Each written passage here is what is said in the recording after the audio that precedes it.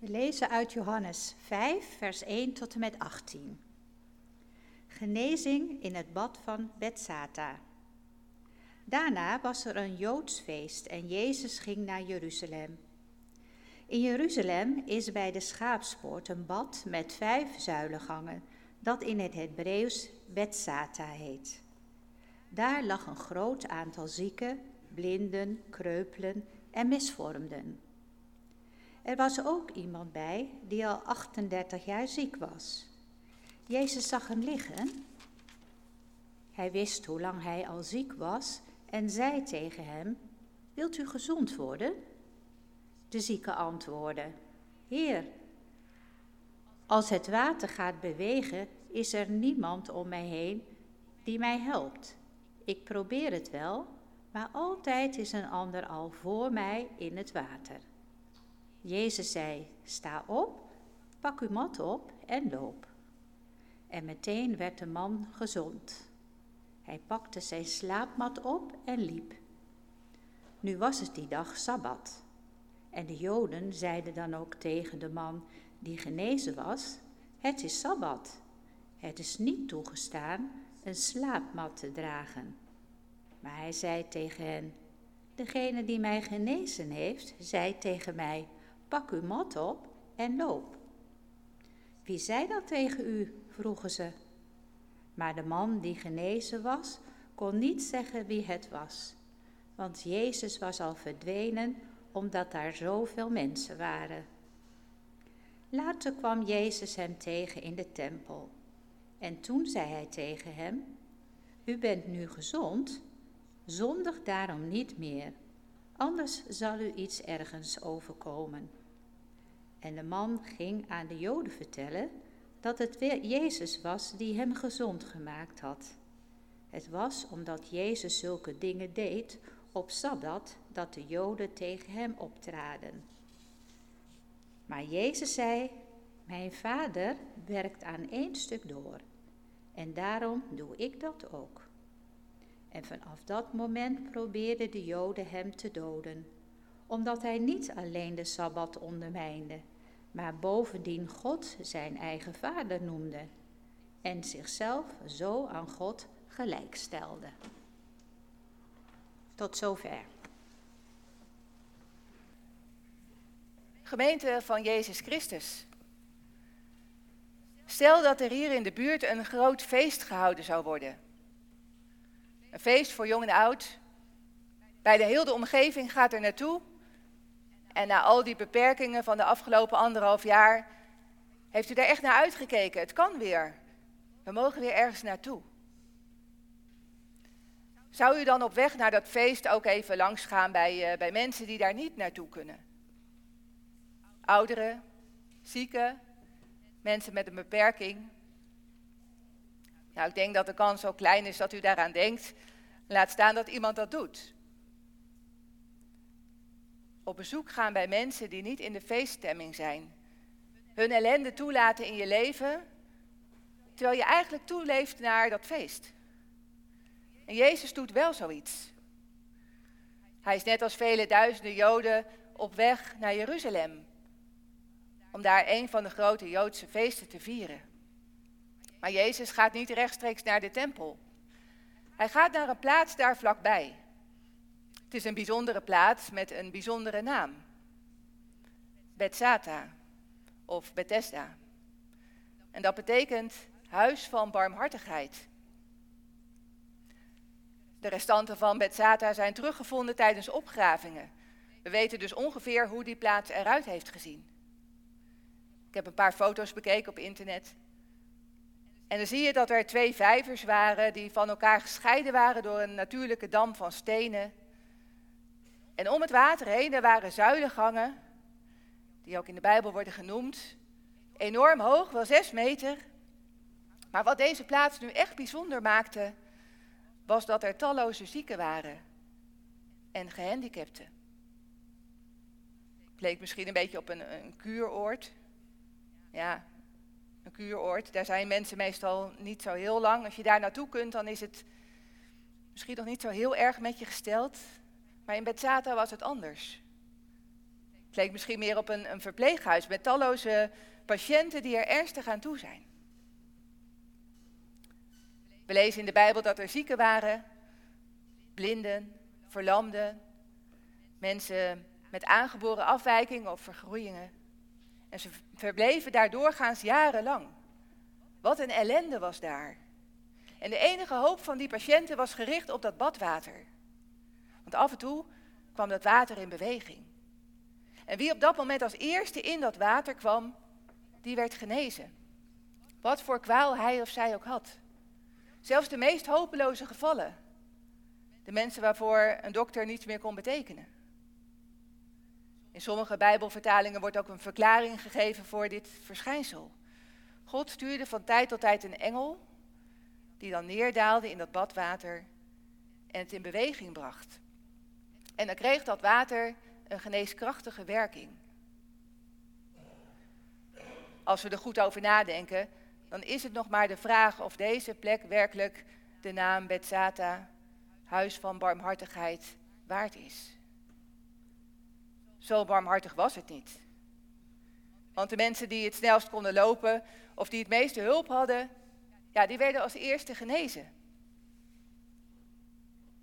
Wij zouden het toch ook ontzettend oneerlijk vinden als in het ziekenhuis altijd de mensen met het meeste geld als eerste geholpen zouden worden. Het zou onrechtvaardig zijn, onbarmhartig. Helaas gaat dat in sommige delen van de wereld nog wel op deze manier. En we zien daar ook wel iets van gebeuren bij de verdeling van de coronavaccins. De rijke landen zijn als eerste aan de beurt. Nou, het gevolg van dat systeem in Bethsata was dat sommige zieken altijd achter het net visten. Wat een teleurstelling moet dat geweest zijn. Voor die man waarover we gelezen hebben. Al 38 jaar ligt hij daar. 38 jaar wachten. Dat zijn 13.870 lange, ellendige dagen. En zijn hoop, die is met de jaren stukje bij beetje verdwenen. Want telkens als het water in beweging komt, hij probeert nog wel om daarin te komen, maar steeds is iemand anders hem voor. Is er dan niemand die hem genezing gunt? En niemand die op het idee komt om een volgorde te maken of zo? Deze man is het voorbeeld van een eeuwige patiënt. En als Jezus daar in Bethsata komt, gaat hij juist naar deze man. Ja, waarom eigenlijk? Waarom gaat Jezus niet naar een jongere iemand? Iemand die nog een hele toekomst voor zich heeft? Ik denk dat Jezus iets duidelijk wil maken. Namelijk dat er zelfs na 38 jaar ellende nieuwe hoop mogelijk is. Voor de meest ellendige mens. Ook voor de meest hopeloze zondaar. Voor mensen die niets meer verwachten van het leven omdat ze oud zijn. Omdat ze al zo lang teleurgesteld zijn in anderen of in zichzelf. Jezus laat zien dat ook voor hen een nieuw begin mogelijk is. Jezus is juist op zoek naar mensen die zichzelf niet meer kunnen helpen. Hij komt naar deze plaats van onbarmhartigheid om Gods barmhartigheid te laten zien. Jezus zag hem liggen, die man in zijn diepe ellende. En dat iemand hem ziet, dat is voor die man misschien al wel de helft van zijn genezing. Want ziek zijn is erg. Maar in het begin komen mensen nog op bezoek, tonen ze belangstelling. Misschien weet u uit eigen ervaring ook wel hoe dat gaat. Na verloop van tijd wordt het bezoek minder. Ziekte kan heel eenzaam maken. En dan wordt het nog veel erger om ziek te zijn. Heel veel mensen hebben dat ook in de afgelopen 1,5 jaar ervaren. Vooral ouderen, mensen in zorginstellingen, ook in ziekenhuizen. Vanwege corona was er lange tijd geen bezoek mogelijk of bijna geen bezoek. En dat is voor gezonde mensen al moeilijk. Maar als je ziek bent, dan is het nog veel erger als je niemand hebt, als er niemand komt. Jezus zoekt deze man op. En het eerste wat hij tegen hem zegt is: wilt u gezond worden? Nou, stel dat u ziek bent en er komt iemand van de kerk op bezoek. En ze zouden met die vraag beginnen. meneer, mevrouw, wilt u wel beter worden? Nou, ik denk dat u ze de deur bijna uit zou kijken. Dan voel je je toch niet serieus genomen? Het lijkt me de meest foute vraag die je kunt stellen aan een zieke. Wil je beter worden? Maar Jezus stelt die vraag wel. En die zieke man antwoordt, ik heb geen mens. Helemaal niemand om mij in dat badwater te werpen en steeds als ik er probeer te komen, dan ben ik te laat. Maar wacht even. Want de vraag was toch, wil je gezond worden? En het antwoord kan toch alleen maar ja of nee zijn? Die man reageert met een klacht. Een diepe klacht over eenzaamheid en onrecht. We zien hier iets van de onvolmaaktheid, het egoïsme, de situatie na de zondeval. Zo heeft God het nooit bedoeld. Dat mensen eenzaam zouden zijn. In Genesis 2 zegt God, het is niet goed als de mens alleen is. En die tekst gaat niet alleen over het huwelijk. Laten we onze oren en ogen ook open houden. Het opmerken als er mensen zijn die niemand hebben. Even een praatje maken, een luisterend oor bieden.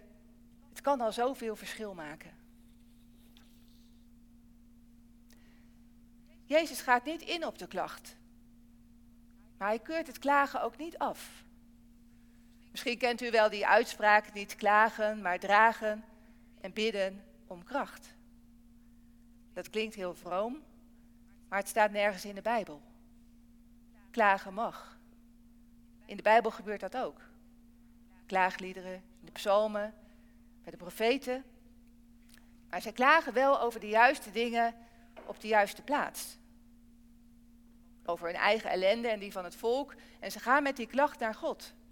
En God kan vaak veel meer met die klacht doen dan mensen. Maar klagen mag soms ook tegenover mensen. Het kan enorm opluchten. Maar we moeten er niet in blijven hangen. Dan maak je jezelf uiteindelijk ook eenzaam. Wie vindt het nog leuk om op bezoek te gaan bij iemand die altijd maar aan het klagen is? Jezus gaat niet mee in die klacht. Hij bevestigt die man niet in zijn ellende. Hij trekt hem er juist uit. Ja, hoe dan? Door middel van een woord van macht. Waarbij Jezus die man als het ware overeind tilt. Sta op. Een oproep om op te staan uit die ellendige situatie. Woorden die van de dood naar het leven roepen. En Jezus heeft geen geneeskrachtig water nodig. Er hoeft niet eerst een engel uit de hemel te komen. Een paar woorden van Jezus zijn genoeg. Woorden die kracht hebben om iemand te laten opstaan die al 38 jaar niet had kunnen lopen. Het is trouwens een wonder dat die man het probeert. Hij had zich ook miskend of beledigd kunnen voelen. Wat denkt Jezus wel? Ga staan en lopen als je al zo lang, dag en nacht, op bed hebt gelegen. Dat gaat toch helemaal niet? Alle spieren, het weefsel, het is allemaal verslapt. En als hij al overeind zou kunnen komen, ja, dan zou hij na een paar stappen door zijn benen zakken. En toch doet die man wat Jezus zegt. Hij staat op en hij gaat lopen. Als Jezus zo'n machtswoord spreekt, sta op, maak een nieuwe start, een nieuw leven, dan schenkt God ook de genade om dat te ontvangen, om dat ook te doen. Er valt wel iets op. Er wordt helemaal niets geschreven over het geloof van deze man. God kan ook beginnen waar nog helemaal niets is. Hij stelt geen voorwaarden vooraf. Jezus kan ziekte wegnemen zonder dat er geloof is. Maar ja, maakt het dan niet uit of je gelooft en wat je gelooft? Ja, als Jezus deze man voor de tweede keer ontmoet in de tempel, dan zegt hij, u bent nu gezond. Zondig daarom niet meer, anders zal u iets ergers overkomen. Om als een gezond mens te blijven leven, is het nodig om los te komen uit zondige patronen die ons leven kunnen beheersen. En van zonde bevrijd worden, dat is alleen mogelijk als je tot inkeer komt, als je ook wilt veranderen. Als je je aan Jezus toevertrouwt en ook doet wat hij zegt. Het geldt ook voor de viering van het heilige avondmaal. Tijdens het avondmaal schenkt God zijn genade. En we kunnen die genade alleen ontvangen als we willen leven als kinderen van God. In gehoorzaamheid aan zijn woord. Brengt ons weer terug bij die vraag. Wilt u gezond worden? Op het eerste gezicht een verkeerde vraag. Of zien we hier iets van het probleem van langdurig ziek zijn en van voortdurend leven in bepaalde zonden? Dat je een bepaalde houding aanneemt die het op den duur bijna onmogelijk maakt om daar weer uit te komen. Jezus legt de vinger op de zere plek. Hij wijst het probleem aan. Goed beschouwd zit die man hier zijn tijd te verdoen. Hij weet heel goed dat het geen zin heeft om daar nog te blijven wachten, daar in Bethsata. En door die vreemde vraag van Jezus wordt deze man stilgezet bij zijn hopeloze situatie. En zo wordt duidelijk dat hij zijn genezing, zijn verlossing uit ellende op een verkeerde plaats zoekt. Zo kan het soms zijn bij mensen. Ze zoeken hun geluk op de verkeerde plek. En ze blijven proberen om zichzelf daaruit te redden, maar ze weten dat het niet werkt. En toch blijven ze volhouden. En dan die vraag van Jezus. Wilt u gezond worden? Wilt u verlost worden uit uw ellende? Wilt u werkelijk gelukkig worden? Probeer het dan niet langer zelf. Spreek het uit. O God, ik red het niet. Naar zulke mensen is Jezus op zoek. Mensen die het erkennen. Ik kan mijzelf niet redden. Zulke mensen richt hij op. Door zijn woord. Sta op en leef. En ja, dan verandert er iets in je leven. Er wordt van alles omgekeerd. Dat zien we ook in deze geschiedenis. De man draagt nu zijn matras, in plaats van dat het matras hem draagt. Wilt u gezond worden? Jezus toont zich hier als de grote heelmeester, de heiland. En hij wil ons met deze vraag aan het denken zetten. Waar hebben wij onze hoop op gevestigd? Is dat op de dingen van de wereld? Op iets van onszelf? Of verwachten wij het van God? God dwingt ons niet. Hij verlost ons niet van dingen waar we niet vanaf willen.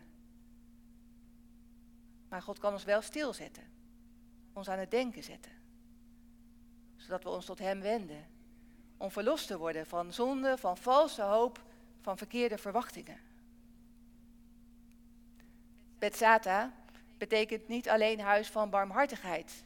Het kan ook huis van schande of schaamte betekenen. En ook daar wil Jezus mensen van bevrijden. Wilt u gezond worden? Ja, Jezus stelt die vraag niet om ons te beledigen of ons pijn te doen. Hij doet het om ons te genezen, om ons te bevrijden. En dat kan Jezus. Omdat hij zichzelf heeft laten beledigen en pijnigen aan het kruis. Daar werd hij gebonden vanwege onze zonden. Daar aan het kruis had Jezus geen mens, maar ook geen God. Opdat wij door God aangenomen en nooit meer door hem verlaten zouden worden. En als we die klacht van Jezus aan het kruis horen, mijn God, waarom hebt u mij verlaten? Dan verdwijnen onze eigen klachten naar de achtergrond. Komt Jezus liefde op de voorgrond te staan. Jezus is naar deze wereld, deze plaats van onbarmhartigheid gekomen, om Gods barmhartigheid en genade te laten zien en uit te delen aan iedereen die het wil ontvangen. Amen.